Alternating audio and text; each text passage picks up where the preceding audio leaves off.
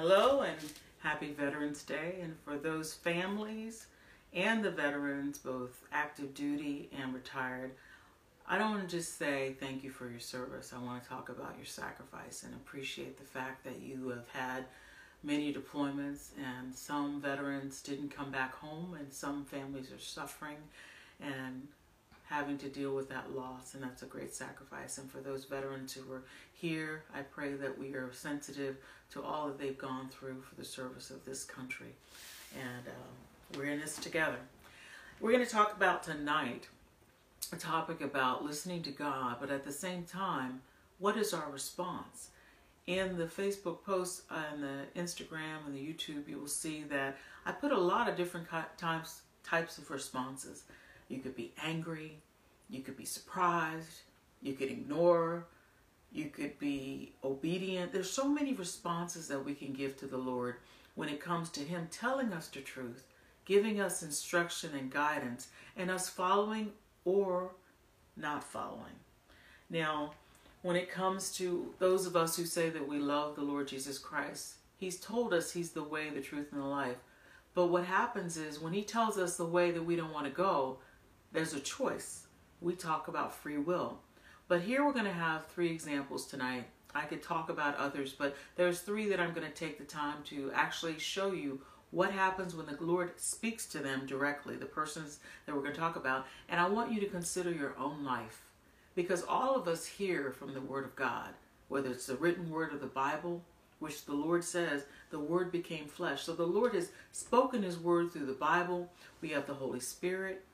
We have opportunities to hear preach Word week after week. But how do we respond? This past Sunday, we talked about those 4 seeds again in Mark chapter 4. But at the same time, seeds fall on different ground. And depending on where you are in your openness to hear what thus saith the Lord, you really have to start thinking, Lord, what kind of ground am I having? Before I get to the first teaching, I want to show you out of James chapter 3. Because a lot of times there's a scripture that's spoken. It says, out of the abundance of your heart, your mouth speaks. I want you to look at this scripture. And it says out of James chapter 3, verse 5. And I want you to go through 13. I won't read all the scriptures. But again, out of the abundance of your heart, your mouth speaks. So this little member of the tongue is going to be spoken about. And it tells us so much about how we are responding to what God is speaking to us, and how we are either not listening, don't care, and what we do with that information. Here's a scripture that says, even so the tongue is a little member and boasts great things. See how great a forest a little fire kindles? And the tongue is a fire, a world of iniquity. The tongue is so set among our members that it defiles the whole body and sets on fire the course of nature, and it is set on fire by hell. For every kind of beast and bird, of reptile and creature of the sea is tamed and has been tamed by mankind. But no man can tame the tongue. It is an unruly evil full of deadly poison. I'm going to let you all read the rest of those scriptures. But you say, what does it have to do with our listening to God? When your tongue is flapping and talking more than you're listening to God, it's hard for you to hear what thus saith the Lord. When you formed an opinion in your mind already that God tells you to go left, and in your mind you've thought so much, I'm going to go right. And what happens? You tell everybody you know, I'm going right, and it's the thing I want to do. I want you to go now to Genesis chapter 4. I want us to look at one of the characters in the Bible that we often hear about. Many of you in your Sunday school lessons when you were a child heard about the story of Cain and Abel. But I want you to see the behavior of what happened in this story and how the Lord spoke directly to Cain. And I want you to see his reaction and his response to what the Lord said. So I'll give you some backstory. You have 2 brothers, Cain and Abel.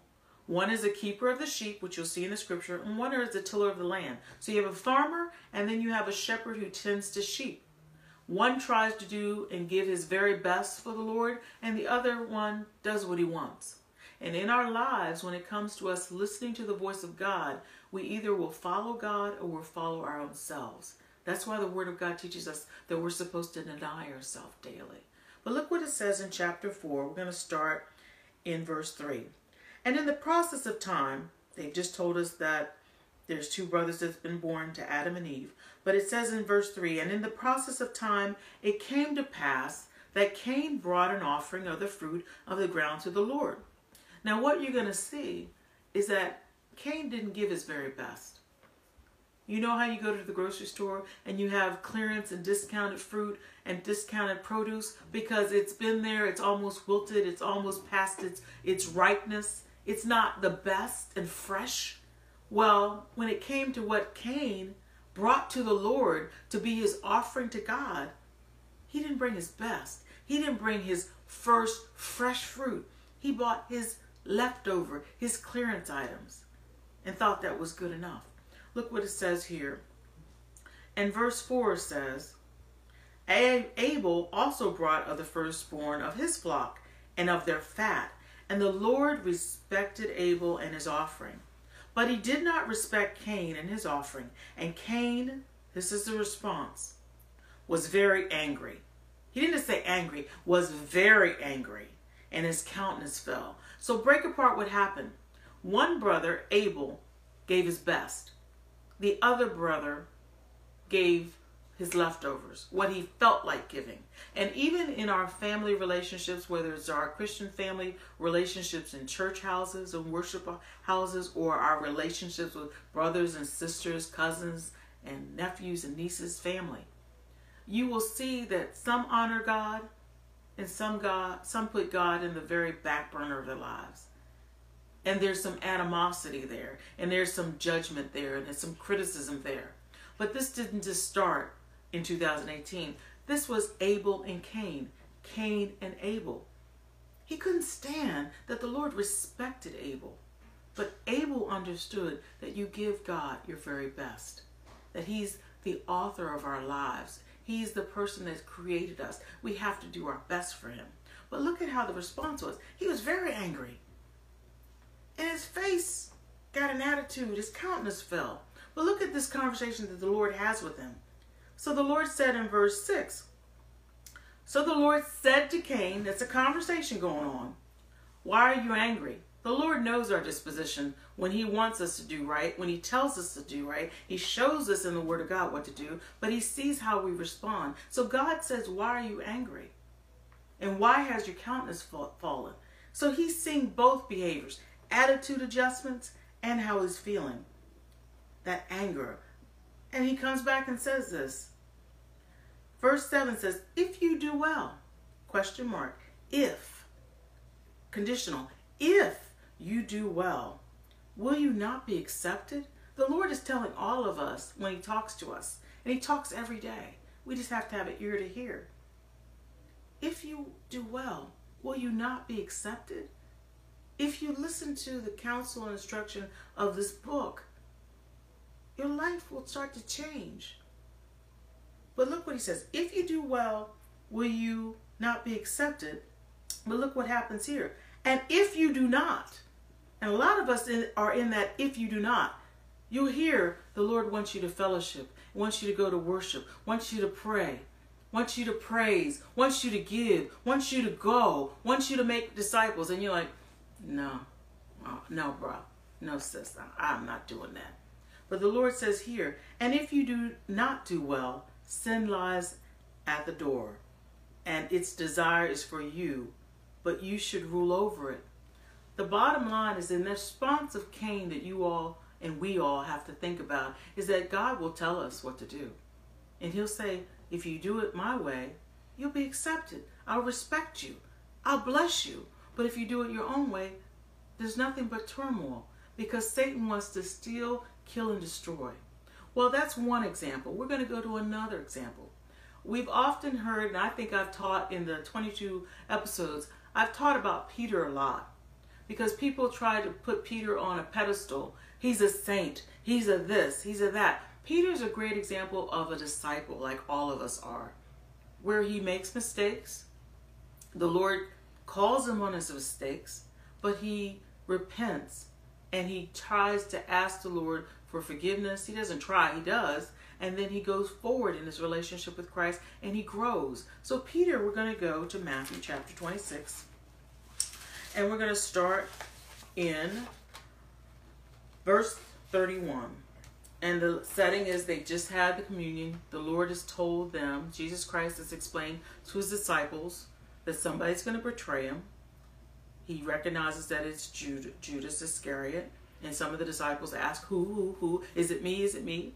And he lets them know whoever dips, and he knows it's Judas Iscariot. But then he says the scripture. He says in verse 31, then Jesus said to them, all of you will be made to stumble because of me this night. For it is written, I will strike the shepherd, and the sheep of the flock will be scattered. But after I have been raised, I will go before you to Galilee. Now here's where you're having a conversation between Peter and Jesus.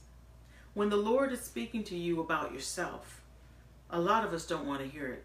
My husband was telling me something on the ride home tonight. I didn't want to hear it because my mind was so focused on what I needed to do when it came to the teaching tonight. And I didn't just stop and listen. I cut him off. I didn't cut him off in a disrespectful way, but I didn't want to hear it because he was interrupting what I already had planned. But then I came back and I said, how are you going to teach about what the Lord is trying to teach you about listening in your response if you don't listen to your own husband who happens to be your pastor? So I had to kind of go back and say, I'm sorry. I didn't say I'm sorry. I'll have to say that later. But I'm saying, here's what Peter does. He says in verse 33, Peter answered and said to him, now Christ has told him something. Peter says back to him, even if all are made to stumble because of you, I will not be made to stumble. Now here's what God says to Peter. And I want you to hear how Peter didn't want to receive what Christ had said to him. Just like Cain didn't want to receive from the Father, and he ended up killing his own brother Abel. Here is Jesus Christ telling Peter, this is what's going to happen with all of you as my disciples. But Peter's like, you don't know me. And that's what some of us do. We try to say to God, you don't know me. When David had the relationship with Bathsheba, he thought he got away with it. And then Nathan had to come and tell him a story, which was about himself, and had to come back and say, you are the man. We think we know ourselves better than God, and that's not the case. God sees and knows all. It's not a surprise to him what we do, how we do it, our attitude, and our countenance about everything. But look what Peter says to Jesus, and then here's what Jesus says back to him in verse 34. Jesus said to him, assuredly, like without a doubt, assuredly, I say to you that this night, before the rooster crows, you will deny me 3 times. The Lord is not only saying to Peter in his face, I'm telling you the truth, Peter. I'm telling you not only that there's the truth, but I'm going to show you an evidence of how much I know is going to happen. It's going to be this night, and after you do what I've already told you you're going to do, the rooster's going to crow so you'll remember what I'm saying to you, basically. But look what happens with Peter. Because we are indignant about the foolishness that we have about what we think we know about ourselves. God says to us in the Word that his thoughts are not our thoughts. They're higher. He tells us all this truth, but we come back because we say, oh, we know better. But look what Peter does. Peter says back to him. Verse 35, Peter said to him, even if I have to die with you, I will not deny you. That is basically telling Jesus, you don't know what you're talking about. And that's what some of us are doing with our life outside of the houses of God, outside of praying to the Father, Son, and Holy Spirit, outside of doing anything that the Lord is calling us to do. Lord, you don't know what you're talking about. I'm doing just fine without you.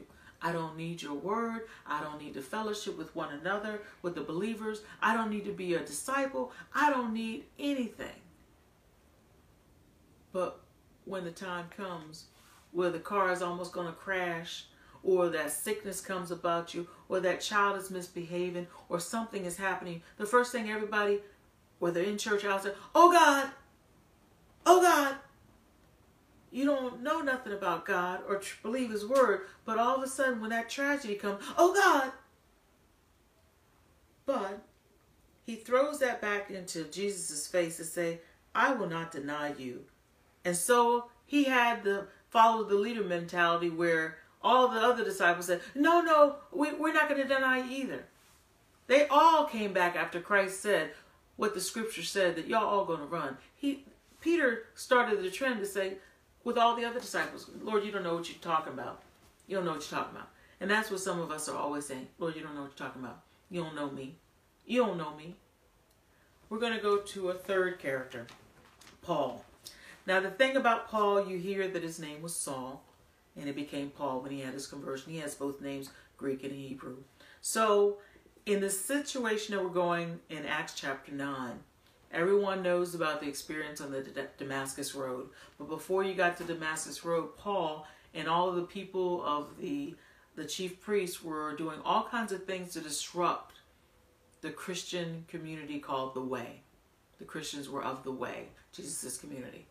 Now, some of you think, what does that have to do with listening to God? There are people that are within the church,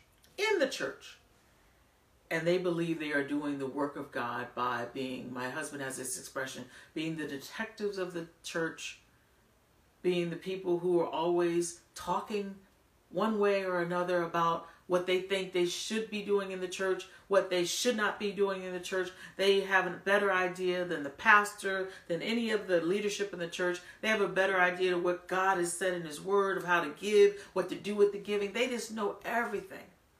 But in instances like Saul, you could be doing what you think is right, and it's contrary to what the word of God is teaching. It's contrary to what the voice of the Lord is saying in the word and his truth. And until God confronts you, you will even say, who are you? Who are you? When the pastor teaches something, who is he to be telling us that? Who does he think he is to be taught? Well, I'm just reading out of the Bible, many pastors say. I'm reading in the Bible that says that you need to teach your children when they're young until when they're old. I'm reading in the Bible where it says that you're to honor. I'm reading in the Bible where it says you're to give. I'm reading in the Bible where it says you should go. I'm reading in the Bible where it says you need to put down some stuff. You need to deny yourself. But people say, who are you? Here's verse 3 out of chapter 9 of Acts. As he journeyed, meaning Saul, he came near Damascus, and suddenly a light shone around him from heaven. Then he fell to the ground and heard a voice. This is a communication. This is Jesus talking to Saul. He heard a voice saying to him, Saul, Saul, called his name twice. Saul, Saul, why are you persecuting me? Now remember, Saul was going around getting letters to drag men and women and children, anybody he found following after this Jesus Christ, pull him out and kill him at times, cause them to be harmed. He thought he was doing right. But look at what his response to what God just said, why are you persecuting me? He wants to know, in verse 5, and he said, who are you? Who are you, Lord? Many people in the church think they're following after the Lord, but they could be following after the devil. My husband just was teaching about a divided kingdom, that the Pharisees were calling Jesus Christ, said that he was Beelzebub. But what you have in church is when people think they're doing the will of God, but it's not in accordance with the word of God, they're contrary. And they're causing persecution and division. And that's not what God does. God brings unity. And it says here, who are you, Lord? Then the Lord said, more of this conversation, I am Jesus, whom you are persecuting. It is hard for you to kick against the goads. So he, trembling and astonished, said, Lord, what do you want me to do? That's the response that all of us have to get to. Peter realized when the rooster crowed that he had done exactly what Jesus said, that Jesus knew him better. Saul, as he was converting to Paul, realized that he was on the wrong side of truth. He realized that, Lord, what do you want me to do? That's the response that God wants us all. when we hear the truth of his word, when we hear the Spirit inside of us say, come, get in a relationship with me. Find yourself a Bible-believing, teaching ministry of God so that you can figure out where that hole inside you is coming from. You cannot live a life of peace. Money can't give you peace. Things can't give you peace. Relationships other than God can't give you peace or wholeness. You can try all the drugs and alcohol and parties and go do this and be on the games and the Facebook and play, and you still won't fill that hole that can only be filled by asking the Lord, just like Paul says to you, to all of us, Lord, what do you want me to do? And if you have not accepted the Lord Jesus Christ, he first wants you to repent and realize that you've been living a life apart from him and sinning. And you need to say, God, forgive me. Help me. Acknowledge that he is the one true living God and that his Father sent him so that we could have eternal life. And that we have to make a change. And change is not going to come from the outside. It's going to come from the inside of you asking, Lord, what you want. What does he want you to do? And our response when we listen to God is going to say, do what's right when it comes to my son. Accept him. Receive him. Allow him to come in and fill that hole that all of us have. Even as Christians, we have to continue to grow. We have to continue to open ourselves up to allow the Holy Spirit to teach us and to train us about his word and the mysteries of the kingdom so that we can go out and share his truth and make disciples. And that wonderful word that says, lo, I am with you, even until the end of the age. I thank you for joining tonight, and I pray that you have heard something to help you be a stronger believer and go out because the harvest is ripe, but the laborers are few. I love you. Bye-bye.